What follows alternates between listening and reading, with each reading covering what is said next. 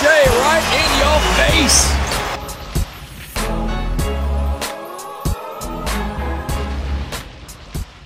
Welcome back to the Fadeaway Podcast, episode number 11. I'm your host, Fatty. I got my boy Zaid here with me. Zaid, how you doing, bro? Good, man. It's finally March. Oh, It is finally March. we're coming up on a year since we quarantined for 2 weeks. I know. Happy 2 weeks, Canada. Yeah.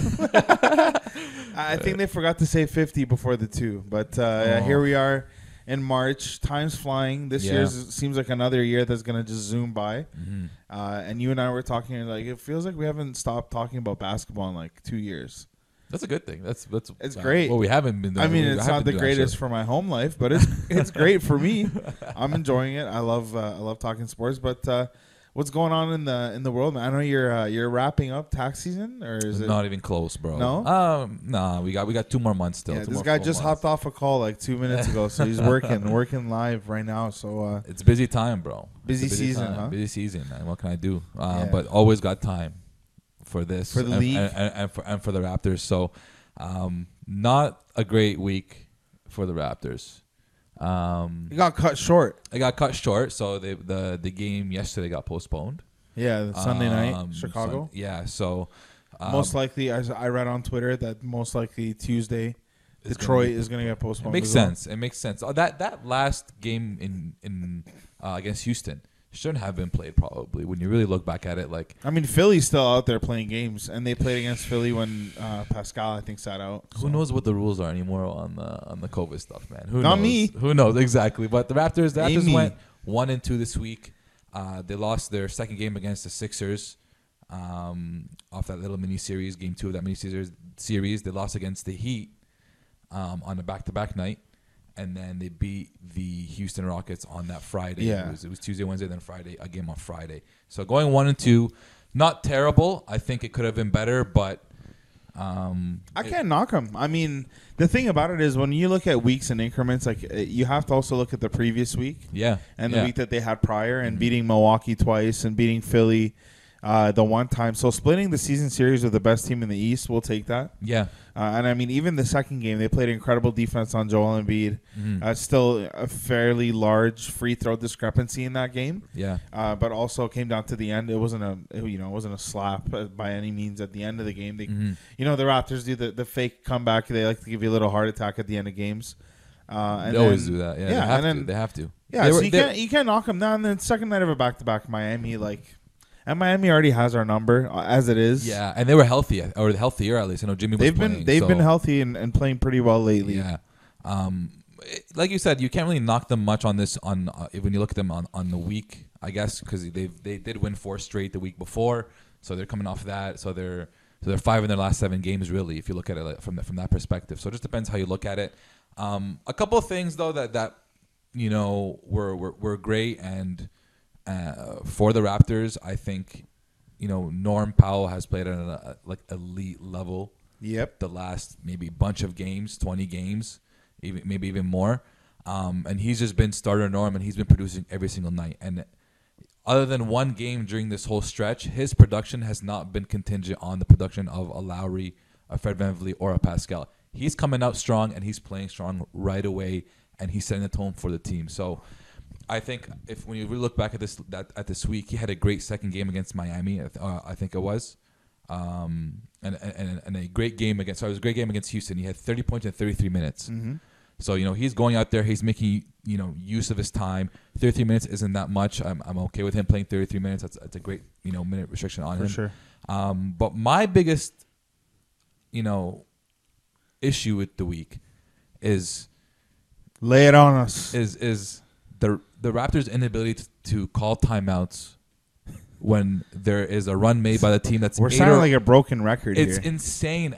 That one killed me this week because it happened so many times, and it didn't matter if it was Sergio coaching that week or that game, or if it was Nick Nurse coaching that game. It was like, okay, sick. Like the whole coaching staff as a whole has this idea that we're not going to call a timeout, even if it's a 13-point lead evaporated into 2 points only. So for me, it's still that point. And it's still Pascal playing 42 minutes on a night before a back-to-back game. It's like it just better balance, better management. I know once you tweak that, it's gonna make a huge difference in how outcomes of the game are. Yeah, absolutely. Another thing I want to talk about is our boy Ogugwa. Is that how you say it? Ogugwa? I think so. OG Anunoby. Yeah. He's been struggling. Yeah. He's been struggling since he got back. I'm not gonna lie to you. I guess we were a little bit spoiled because prior to him going out, he had been lights out. Like He was carrying. Honestly, he was carrying for a bit. 55% from three, like 4 to 6 threes a game. It was just madness. It was madness. And over the last 5 games, here I pulled up the stats here. So over the last 5 games. Where is he? Why are these? They always give me the advanced. I don't want the advanced, but I'll get it in a second. But yeah, he's been. I mean, his shooting has taken relatively a big hit. A big hit. For compared to how he was shooting. It's hard to expect him to do what he was doing before, but I mean, he's been hurting the last few. So I'm hoping to see him pick it up. But do you think that he was rushed back? Do you think because what is this 5-6 game leg? Is this normal? It shouldn't. I feel like I don't know. The first 2 or 3 games, first 2 or 3 games, I was giving it to him. Like, you know what? Yeah, he wants to work himself in, but he just doesn't look comfortable still. Watching him play, he doesn't look like he's comfortable doing what he's doing on the court. A lot of his points, honestly, were either times where he would just get fed up and take it to the rim and just literally body people and just use his strength to finish over them. And a lot of them were just like loose balls, pickups off rebounds, and easy finishes for him. He hasn't been really shooting well, so it's been a tough stretch. It just doesn't look comfortable to me when I see him play, and it's been in and out. Kyle Lowry's been in and out as well. He missed 12 games, I think it was. It was a wild amount of games. So I'm not. I wouldn't say he's like he's rusty or anything at this point. I think he's just not comfortable yet in the role he's playing. But you have the numbers up. I pulled it up. Yeah, so he's been putting up 11 a game, which is a drop off significantly. He was putting up 18. Mm-hmm. He's shooting 31% from 3. Yeah, that's taking a huge hit and a really bad rate. For me, the biggest surprise here is 67% from the free throw line. Yeah. That to me is a little bit tough. Mm-hmm. That's very low. That's tough. That's tough. 67% from the free throw line is a little bit tough. Like you said, he's going to hopefully start to figure it out, but he has been a little bit slow, kind of a non-factor offensively. Do you think Norm's rise and his ability to stay at this level has an effect on him, on OG coming back? When he does come, he'll get, but the thing is, he's still getting the touches. Yeah, he's still putting up 10 shots a game over the last 5 games. So and his role, he's not really. You're not asking him to create for himself. Yeah, you're asking him to spot up and shoot the 3 at different parts of the court, and he's doing really well. And I saw actually a cool stat. You bring up Norm. Norm is the only player in the league that averages over 50% from either corner in the league. Damn, wow, 51% on either side. So. It could be that, but I think Norm's a better, ball playmaker, on-ball creator, ball handler, passer, absolutely. Everything. Just OG's we just need you to, he's a decent passer, but we need you to not really put it on the floor as much. Yeah, he's getting a little bit better at it. I'm not gonna lie to you, and we don't want to just say hey, just stick to the corner. But he was doing really well at it, and 31% is just a little bit low. Yeah, especially with Kyle Lowry out a couple of those games, we need. The shooting, you need that shooting, especially when the bench is not really bringing anything. Defensively, he's been really good though. He's still keeping up his end of the bargain, I guess, on the defensive end. But now you give him this new deal, you put that expectation on him that he's going to be a better offensive player. I think Norm is more skilled than him. Yeah, there's no doubt. I don't think there's any doubt about that. I just if you had put Norm's skill on OG's size and that big frame, I think it would have helped him a lot. So OG doesn't have that skill, so. It definitely, you don't want to see him putting it on the floor. Another thing that you talk about corner threes, the Raptors gave up 11 corner threes against the Sixers on that second game of the miniseries. 6 of them were probably Danny Green. Yeah, and that was the 3rd time this season it happened, and it was 10 plus. So that's been the Achilles heel for the Raptors time and time again during games, and then also poor shooting. They shot 30% from 3 in that game in Philly, to Philly's 45%. So you're minus 15 on the 3-point shooting percentage. That was the second game, right? That was the Korkmaz game where he killed it in the first quarter and he had 8 threes. Yeah. It was just something ridiculous. Yeah, and so these guys always pop off against the Raptors somehow. Of course. It's meant to be for them against the Raptors. If you look at the stats, they held Ben Simmons down, they held Joel Embiid down. Yeah. but then they get killed by Korkmaz. They get killed by the Thibos of the world. Exactly. Know? So it's, like we said, we can't really knock them on the week because you got to look at the last couple of weeks in totality. And decent, it's more than decent to split with the best team in the East. Yeah. And losing to Miami in the second night of a back-to-back. Let's just talk about that a little bit because Jimmy has our number. Let's call it what it is. Jimmy's nasty. Jimmy Butler has our number, 27, 10, and 8 with 3 steals against the Raptors. Yes, it is the second night of a back-to-back, but this isn't a one-off situation. This is a guy, and I pulled up his career stats against the Raptors. Yeah, we know he's going to get buckets. There's no one. But it's not even about the points. I just want to tell you, he's 48% from 3. Yeah. Jimmy Butler is not a 3-point shooter. Not 48. He's not a. He doesn't shoot threes. He's like DeMar DeRozan. Like he doesn't shoot threes. He's a mid-range guy. He'll go to his spot. He'll go to the basket. He's not a shooter. 48% from 3 on 3 attempts a game. Yeah. Come on, man. Like that. It's tough. It's tough, and it feels like he has our number as he's just shy of 20 points, 6 rebounds, 5 assists in 26 games against the Raptors. And he's plus 55. Yeah. I mean.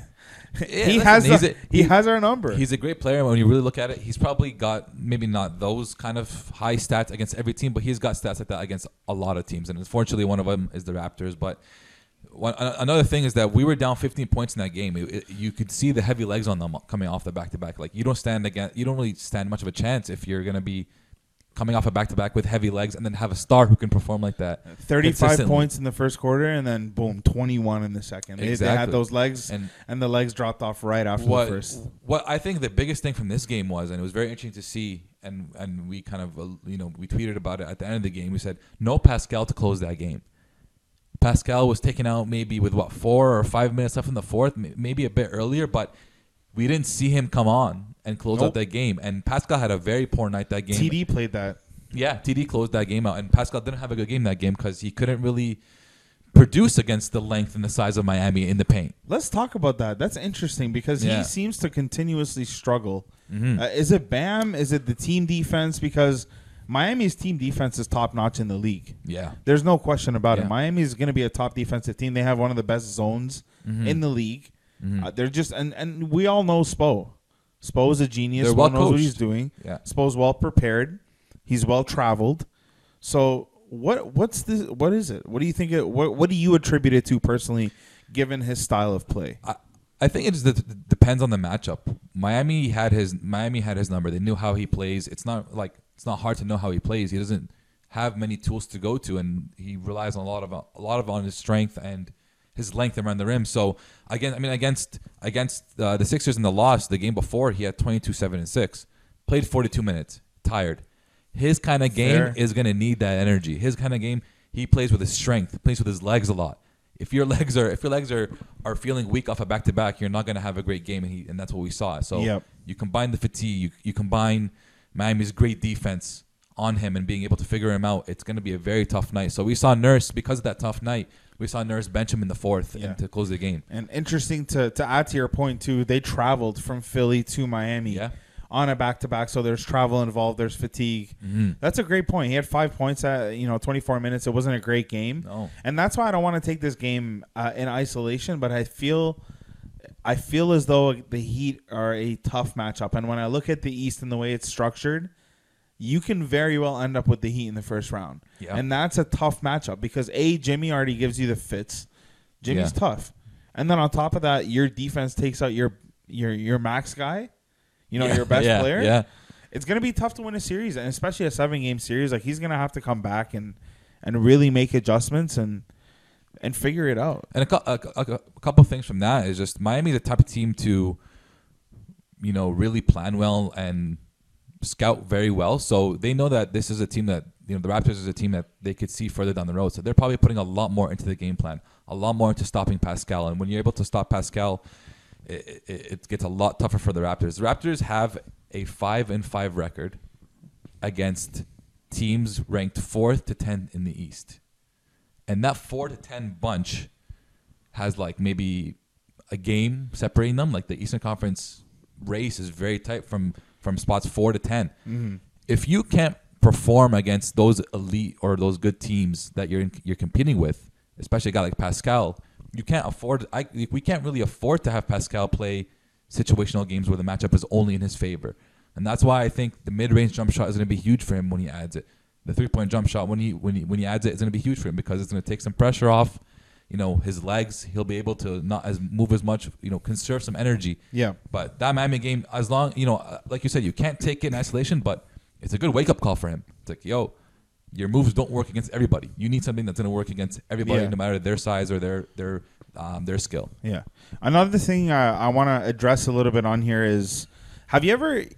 I don't have a specific example, but have you ever? Those situations where like you're trying to tweak something to make it better. Yeah. And you tweak and you tweak and you tweak, and it's like, okay, this is pretty dope.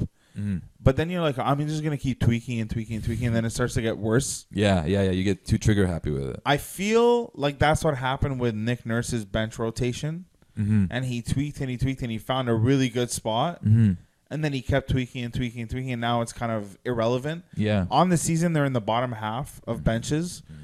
Just notable teams, that are worse than us in bench production. The Charlotte Hornets, who have 5 snipers in their starting lineup. Yeah.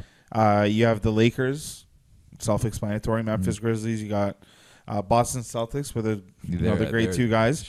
The Spurs with DeMar DeRozan and a couple guys there. Minnesota, obviously, they suck. Yeah. And then Miami Heat, you got the starting lineup with Bam, with Jimmy. Their bench is weak. With Dragic. Wow, okay. So, yeah, their bench is pretty bad. And then Cleveland is like the worst bench, but they're not that great of a team. But when you look at the great teams that are worse than them bench-wise, are teams that have 1 to 2 superstars on their starting lineup, 2 all-stars in their starting lineup. So tough. We have 0 all-stars this year because we're going to go through that in a sec. 0 all-stars on the team. It's tough, man. You need a little bit more bench production. I don't know Utah was out for a few games. Yeah, that was we tough. know that. Yeah. But I don't really understand this whole Stanley Johnson thing. I feel like he confusing. Just demoted him out of nowhere, and there's definitely minutes for him to go around. Don't get me wrong. Yeah. So what do you think it is, like, in your opinion? What is it about the bench? Is it the bench itself? Is it Nick Nurse's tweaks to it? Like, where are we at? I liked your example of saying when you keep going, you tweak, you find something, and he found something good in a Stanley, Bembry, Chris Boucher rotation. Like, he found something really good in that, and then he's like, I'm gonna keep trying, and that's what he did. Now I'm seeing a guy in Matt Thomas who was at the end of the bench in the beginning of the year start to get into games before Stanley. Yeah. And play, he's given a chance before Stanley, which, whatever, fine, put him in. But you had something really good going with that bench, and obviously bringing Baines to the bench and starting Chris Boucher, that also is tough in its own right. You're shaking the bench up a little bit.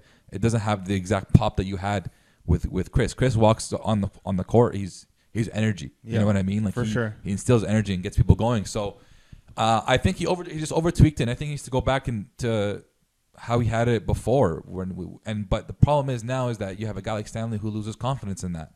So he's got to find a way to instill some confidence in that really good bench unit he had, and he's got to go back to that and be like, I'm sticking with this. This is the one I want. Yeah, it's tough, and like we said, when you don't have all-stars on your team, man, it's tough. And Come on, let's talk man. about it. Did anybody get snubbed? Because the way I look at it, there's 3 possible options that could have gotten an all-star in terms of who they are. That's Kyle Lowry, Pascal Siakam, and Fred VanVleet. Nobody else in the East? Yeah. On our team. On our team. Oh, okay. On our team. Okay. Pascal Siakam has not had an all-star type season. I think we can all agree on that. I agree with that one. I think he could agree on that. Mm-hmm. Kyle Lowry has not had an all-star type season. Mm-hmm. I mean, I don't want to say we can all agree on that because people think I'm a hater. Yeah. I just keep it real. But Kyle Lowry has not had an all-star type season. I'm not upset about it. Yeah. The only guy that you can make the argument for is Fred VanVleet. Yeah. Right? But then you look at the guys that were selected, and then you say, well, did he get snubbed? Because Jaylen Brown, James Harden, Zach LaVine, Ben Simmons, Jason Tatum, Julius Randle, Nick Vucevic. Listen, we can't even compare him to the forwards, so let's look at the guards. Jaylen Brown, Jason Tatum, Ben Simmons, James Harden, Zach LaVine. Come on. Listen, there's no snub. There's no there's snub. all these players that you named. It's called what it is.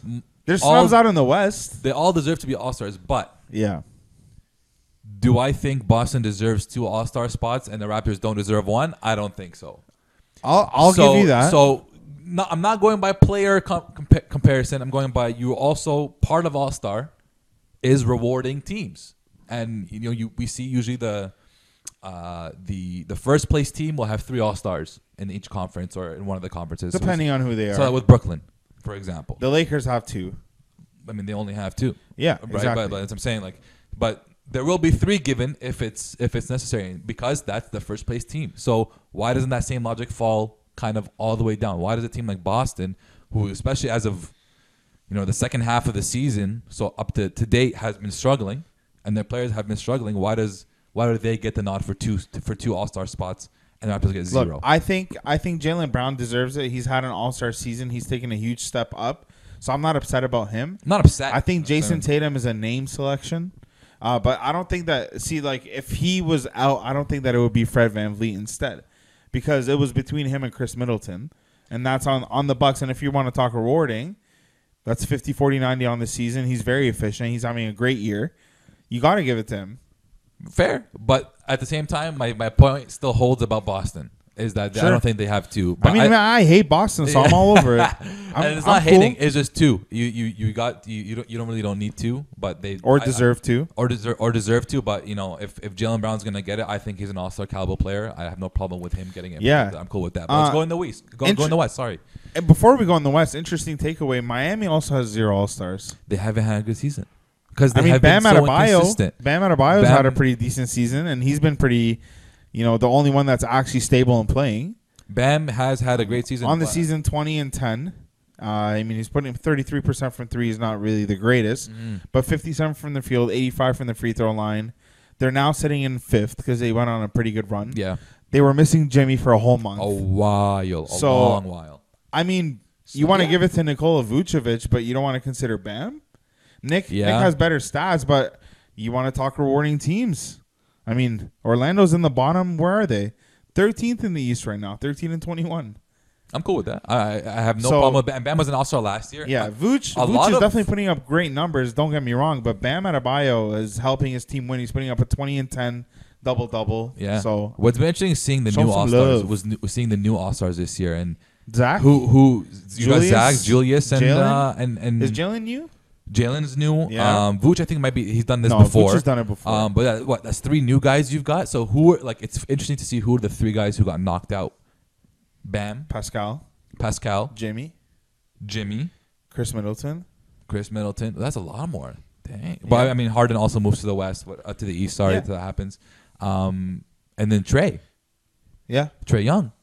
He was, I think, an All-Star last year, and bam. That's pretty crazy that he's not. I was talking that he should have started. He's not even a reserve. He's not even a reserve. So it's interesting to see this season. But I like Zach LaVine, man. Zach LaVine's having an incredible season. The fact that Julius Randle's an All-Star gives me so much bragging rights, so much joy, because he's a late bloomer. 7th year in the league. You don't really see that often. He's but killing. I rode him for so long. I'm like, bro, don't worry, he's gonna be good. Killing. And for years, you would literally roast me, like, yo, this guy is not good. He's not killing. Good. And he's killing it. And the Knicks are in 4th place right now. So, bro, Knicks are in they're playoff. They're top 8 for sure, but they have the second best defense. Second best defense in the league. Tibbs. And Tibbs has a 63% winning percentage with D Rose. Because he only played with D Rose, bro. Man, I'm liking that D Rose and Emmanuel quickly still getting minutes. He's still getting an opportunity. Yeah. It's an interesting team. And I just got the notification on my phone. The Pistons game tomorrow got postponed. Oh, okay. Great. Obviously. Hate this. Yeah. Isn't the All-Star weekend this weekend? Or All-Star game this weekend? I think this March weekend, 7th? Yeah. So this is the All-Star break. In Atlanta. I don't think we'll have a game before the All-Star break. Who knows? In Atlanta. They're not going to have a game before the Thursday, I think, is the one. Speaking of Atlanta, bro, big moves in the South today. Yeah. They fired their head coach, community legend, Lloyd Pierce. Woj had another tweet about him about his impact in the community. He did 2 tweets bro. for him. He went on Woj's pod and he talked about what he did in the community, and he was big in the voting stuff. And Lloyd Pierce, man, canned pretty quick, and then replaced by his assistant, interim head coach. Sorry, his assistant. Yes, Nate McMillan, who has been Indiana a head coach coach, before. Portland coach. He's Seattle. been a head coach. So he's a pretty trusted interim head coach. But I don't know about this firing. I don't really. Let's talk about it, man. They're bad. They struggling. They have some be. talent, man. They have some talent on there. Like, I know that Bogdanovich is missing, and I know Gallinari missed a lot of games. But at the end of the day, you got Trae Young, John Collins. You got DeAndre Hunter, who's having a great season. You got Clint Capella. You got a lot of young guys. Kevin Huerter. Cam Reddish, Kevin Huerter. Like, you have talent. You can do something better than 14 and 20 or wherever. They're like 11th or 12th in the East right now. Yeah. So the way I look at it is, I know we've come down hard on him this year, but if Nick Nurse had this group of guys, he'd kill it. What he would be able to get done. And I don't want to compare, everybody to Nick Nurse, but what I'm saying is he has a fair share of talent for people to say, oh, Bogdanovich, oh, Gallinari, oh, Rondo. I get it. They're missing. But he has a lot of talent in his plate, and you got to do a better job, in my opinion. He's been coaching. This would have been his. And apparently Trey's upset too. This was going to be his third season coaching, and when you really take a look at him, man, like number one, you didn't even give him the full season to that's true. Come on, give the dude a full season. Like you had no reason to fire him, really. Mid-season firings don't make sense to me. I don't like that either. So give him the full season. Number two, last season, very interesting season. Weren't nearly as competitive. The first season didn't. Trey was a rookie, not nearly as competitive. This season. Fine. They should be a lot better, but this is number one is by no means a regular kind of season. Shortened games. Shortened schedule. This whole COVID thing and everything. All the difficulties that you have with that, and then at the same time you get a team with like 3 or 4 brand new dudes who are good at basketball and they know how to play and they demand minutes. They demand the ball. It's not the easiest of situations to do. So he really only got half a season. Months. No practices too. No training camp. No preseason, short preseason. No practice, nothing. Yeah. So you really look at his tenure there. He got half a season of a good team. Not even a good team, but not even real coaching experience. Yeah. And you just canned him. So for me, it was like I think you scapegoated him a little bit. I wonder what that means for Trey though, because they want to make him happy. But does a move like that make him happy? Like, did he maybe not have the greatest relationship with the coach? Like, that's what I mean. Like, I feel like because we don't know and we're not privy to all the information, when I look at a mid-season fire, there's got to be something. Like, there's no way it's just like, hey, man, it's not working out. Yeah. Like, do you really, even if, like, you want to make the playoffs this year, do you really think you're going to make noise in the playoffs? Like, with the team that you have, it to the playoffs, with the team that you have right now, they're still the top 5, 6, 7 teams are all better than you. Yeah. So why fire him now? That's a good point. I never really looked at it like that. I just looked at it like, he has to do better with the team that he has because he does have a lot of players, and it seems like it's just it seems like it's a tryout every night for the young guys. Like, which one of you guys is going to get that role as these guys heal and come back? So it's weird. They're definitely underachieving. There's no doubt about that. We were on here hyping about how they're going to make the playoffs this year. I was high on them, man. I loved Atlanta. They've got a lot of good pieces, a lot of good guys on that team that can really produce, and they seem like they fit. It seemed like it all fit, given the personalities, given the roles, the game that these guys have. And it's half a season, man. Like, bro, Ryan Saunders got 3 seasons, 4 seasons out of that Wolves team. Yeah, but that's nepotism, though. I get it, but bro, like this dude, you give him half a season to coach this team. So I scapegoated, but I think if Trae Young is happy or he's upset, and you never really know until you go with it. Like, if you remember when the Bucks wanted to fire Jason Kidd, Giannis went to him like, "Yo, they're gonna can you, coach. They're gonna snake you, coach, whatever." And he loved Jason Kidd, and then Mike Boot came in and then made him even better, or helped him become even better than Jason Kidd had. So you never really know until you actually go through it. So are you telling me that sometimes people who've played basketball don't always have it figured out? Surprisingly, not all. Interesting. The time. Yeah. Interesting, because I got a lot of flack this weekend because, I mean, I didn't play college basketball. So, I mean, my opinion is automatically diluted. But I caught a lot of flack this weekend because, as everybody around the league, I'm sure, if you are on Instagram, you saw the Denver Nuggets had an opportunity on a break. It was a 3-on-1, 4-on-1 maybe. It was a 4-on-1. 4-on-1, yeah. Yeah, it was a 4-on-1 break, and they were down 2. They're down 2. and Jamal, he's dribbling the ball. Jamal Murray's dribbling the ball. He attracts the defender. And what did the three guys do? It's a wide open lane. They gather around the three at different parts. So Jamal throws it to Campazzo. Who I love that guy, by the way. Who throw? I actually love Campazzo. He's a little uncle, bro. You see his highlights on Instagram. He's the cutest guy in the world. Bro. Yeah, I love that guy. So they pass it to Campazzo. Campazzo launches a terrible three. Yeah. They miss. They lose the game. And then there's a iconic picture. We're gonna drop it. Yeah. But iconic picture where it's Jamal and the defender, and then the wide open net, and three guys are on the three. Dang. So some guy on a Facebook group I'm a part of goes and he's like, "Well, you got to blame Steph Curry because Steph Curry, he gets the praise for changing the game, but he doesn't get the blame for this part of it. You know how he influenced this kind of change." So I commented. I said, "Well, why are we blaming Steph if Steph's not on the court? Like, are you telling me because first and foremost, by the way, he's a generational shooter, and you try to copy him and you don't do it well, that it's his fault?" And then I got destroyed allegedly on the thread.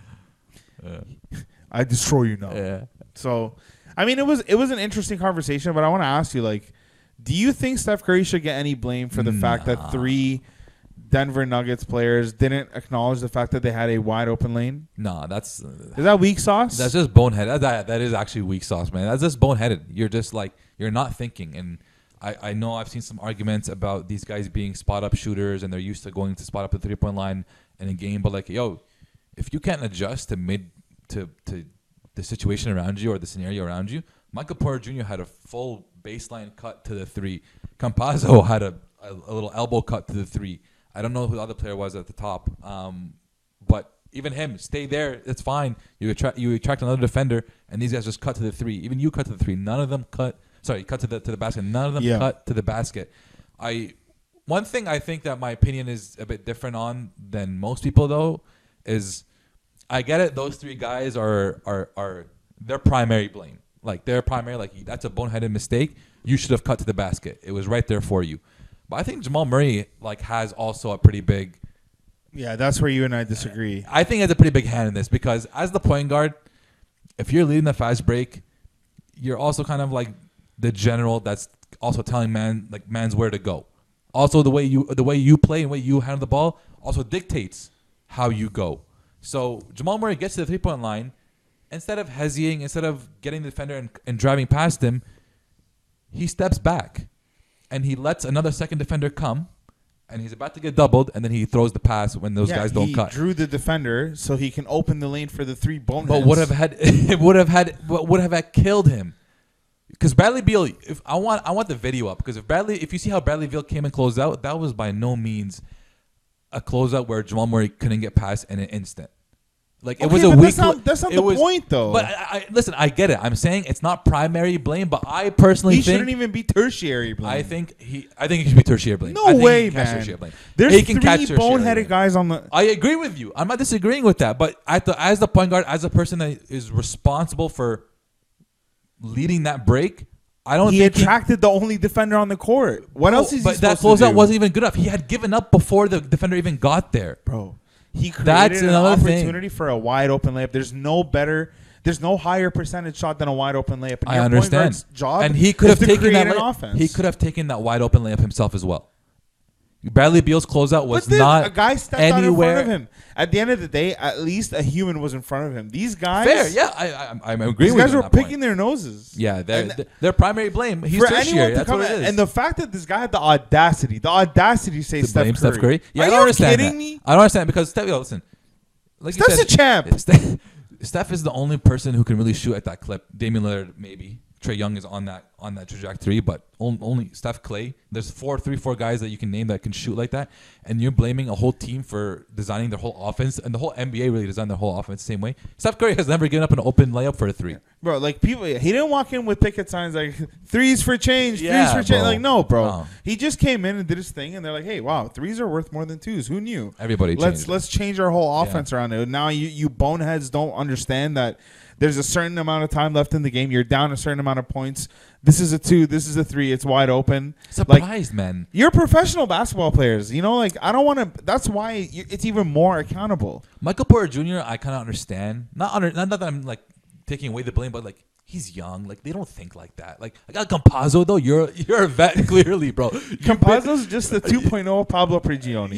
Yeah, legit. Like, yo, he's probably like 30 years old. I'm like, yo, you've probably played so much basketball in your life. You should have known to just drive to the paint. You know what I mean? Like yo, come on. There should have been there. It was just a simple move that they could have done to literally. Bro, he's 29. He's 29. See, I knew he was 30, bro. I knew he was right there. He's 29. He's played a lot of years. He's Argentinian. Oh, he's played professional since he was 14, probably. Yeah. So half his life is professional basketball. Yeah. And he didn't know to cut to the basket. That's what hurts the most, I think, in my opinion. But still, boneheaded move by all three. Jamal, I'm giving you a little bit of blame. There's no way Jamal gets doing, no blame. bro. No, That's what there's I'm no doing. way. There's no way. That was a terrible closeout. I need to figure out who that third guy is because that was just boneheaded. I mean, and I don't think there's other things to talk about in terms of Denver. How about him tweeting? Jamal Murray tweeting that picture. Yeah, that was weak, bro. That was angle. weak as hell. Yeah, that was such a weak. That was so weak. Yeah, that was bad. Like you can't do that in my opinion because Jamal Murray, you're playing very well, but dude, you were deucing the bet all season. Like and nobody took to Twitter and been like, "Oh, look at Jamal's averages. Oh, he's down. Oh, where's Bubble Jamal?" Nobody. Yeah. But now you're gonna put that on Twitter and be like, "Oh, wow, come on, man." You're airing out the dirty laundry. Yeah, I didn't like that at all. Come on, like, and you're the leader of the team. He tried to take it like responsibility for it in the interview, which was like to make up for it. I definitely want Jamal on the podcast here, but like, dude, I gotta keep it real. Like, you can't do that, man. Yeah, like that's pretty rude. And he's a leader of the team too. You're Canadian, bro. Like, you should know that even better. Yeah, did you see the video of Richard Jefferson messing with him on? Yeah, it was so cringe. I don't understand it. I didn't really get what. I don't know if I love Richard Jefferson. As a he's commentator, a good entertainer. Nah, he's so weird, man. As a commentator, he's actually really good to listen to. Sure, absolutely. For play-by-play, he's really good. And he's like low-key hilarious, but he's just so weird. Sometimes I'm like, are you being real or are you joking? Yeah, I don't understand that video at all. Are you trolling? It was kind of weird, but yeah, taking it to Twitter, I wasn't a big fan of that. I didn't think that was necessary. You're the leader of the team. Whatever. And he like fake blamed himself at the end. It was kind of funny, but another questionable move that happened today, I think it was. Victor Oladipo, yesterday maybe. Victor Oladipo turns down a max extension of 2 years, $45 million from the Houston Rockets, and that was after turning down $100 million from Indiana. Yeah. Sources say he actually hates money. Yo, that's the thing. We always get on guys for loving the money. Giannis, you took the money. I was just thinking about that today. And we will come up but here it's and be like, situational. yo, the money. It's situational, though, man. He can't even play 2 games in a row. No, come on. I mean, like, he's still playing well, though. He's injury prone. Yeah, man. for sure. His production is really low right now. Like, it's not really a thing. Yeah. And he's turned out 2 max extensions. Like, you don't think he'll get a max at the end of this year? He has to have something in the works. He has to. He's probably talking to Pat Riley right now. 2 years, $45 million, bro. Can you imagine him in Miami? I think is exactly what they're missing. That's the team that wants him. They're like shuffling between like the Dragic, the Kendrick Nunn, like the other guy. Yeah. Man, you put him in there, and I think that's where he wants to be as well. Mm-hmm. And then they're gonna hold him accountable, make him fit. I think it would be a good fit. But dude, talk about bet on yourself. This guy takes it to another level. Like, I'm not gonna blame him. Like, it's his decision, his life. Yeah. He has millions of dollars. He's already fine. Right. But talk about bet on yourself, man. Hey, he thinks he can do it. For a guy with an injury history like that, like that's pretty crazy. And Nerlens Noel comes to mind because he turned down the $70 million from Dallas. Right. And his agent just came out a couple of days ago and confirmed it. So he turned down the $70 million, but I mean, Oladipo's in a different boat. Yeah. Hopefully he gets that contract. Another one that comes to mind is DeMarcus Cousins turning down 2 years, $40 million. Like a month before tearing his Achilles. Nah, that's freak. Tough. That's freak. Tough. I mean, you can't even expect. But you never know, happen. man. You're a professional athlete. I know. That's what I mean. Like, you turn down $100 million, you turn down $45 million. Like, you better hope to God that you bet properly, because that's tough. But good on him for betting on himself, I guess. I hope he. You don't want to tie yourself down to something you don't want to be in. One thing I actually wanted to just bring up, and because I've been seeing a lot of rumors about the big men. I saw Drummond today that the Lakers are interested in him, but it has to be a buyout market. Everybody, the Lakers are interested in everyone. Yeah. They're interested in Cade Cunningham next year. But I also saw them interested in Hassan Whiteside. And I was thinking, listen, if we're willing to take a chance on DeMarcus Cousins, if the Raptors are willing to take a chance on DeMarcus Cousins, are you also willing to take a chance on Hassan Whiteside in the buyout market? He gets bought out by the Kings. You get him for a minimum. I would be. For a minimum. I'm taking that chance. Anyone is better than Aaron Baines. Yes, there we go. There we go. Anyone is better than Aaron Baines. I'm not saying Hassan would be the perfect fit. I don't know because he literally can't space at all. Yeah. Terrible shooter. Very, very mediocre defender. Poor attitude. Slow on his feet. Yeah, when he wants to play, he plays, but he has a poor attitude. That's the issue. Yeah, too. it's weird. It's weird. I don't know. Hassan's a weird one, and we actually used to have Hassan. Well, he started his career with the Raptors. Yeah, I'm pretty sure. So, one last thing I think before we end it off is crazy collapse last night.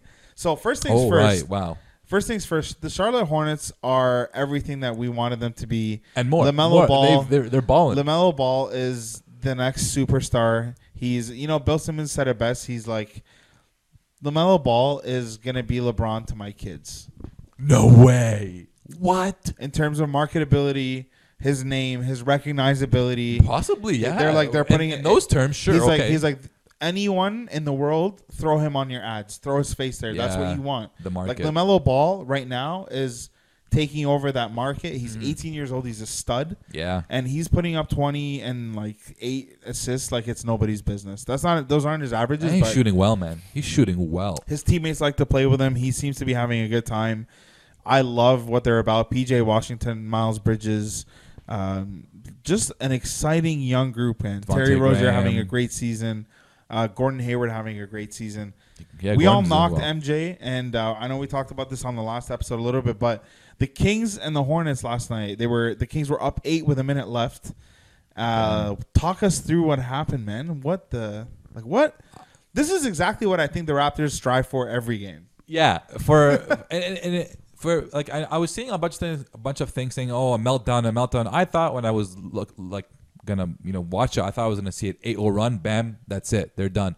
But the Kings they tried to fight back, but they were just, the Hornets are so good. Like in that final minute, they were just shooting threes, hitting. Malik Monk has been having a great last couple weeks. He had that great and one game winner for them, and at the end of that stretch, you foul Terry Rozier at the 3-point line. He hits all three. Right before that, he hit it, or somebody else hit a three. PJ Washington. And then just hitting threes. He had 42 hitting threes. points last night. Career high for him. Which is crazy. Anybody can pop off on this team. So, and then no matter what would happen on one end of the court, the Kings would just go back and try to go for a layup or hit a two. It's like, yeah, you don't have this kind of time right now. So it was interesting to see the defensive breakdown and how poorly they defended. They just seemed like they were all in shambles. It was classic. It was a classic meltdown. Sacramento King meltdown. And if you're a Raptors fan, that's what you want to see from your team. That Hornets team, how the way they fought back and the way they defended in that last minute, and the way they were able to hit threes and get to the bucket and ones. Everything was a 3-point play of some sort.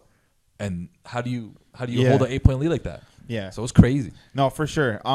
Before we actually officially end, we totally forgot to talk about the Western Reserves. Yeah. Now that I pulled it up, I was like, yo, we totally skipped over that. So, AD, Paul George, Rudy Gobert, Damian Lillard, Donovan Mitchell, Chris Paul, Zion Williamson. I think my only issue here is Zion Williamson, because this is just a clear. The NBA, this is their golden child. They're making it very obvious and clear. They don't really care.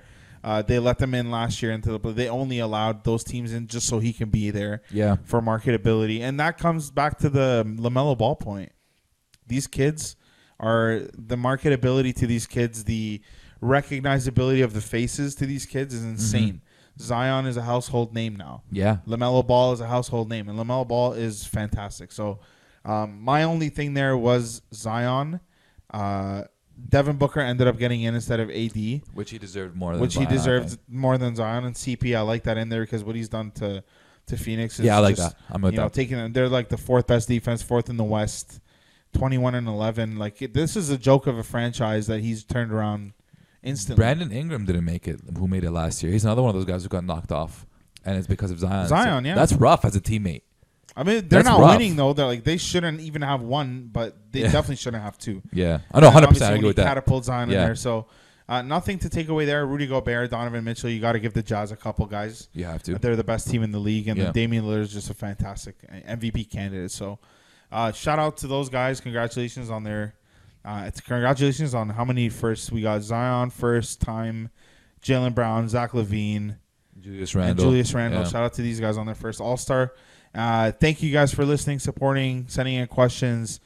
We love to bring this to you, so we'll come at you next episode. You know where to find us: Spotify, Apple Podcasts, YouTube, Everything. the whole line. So take it easy.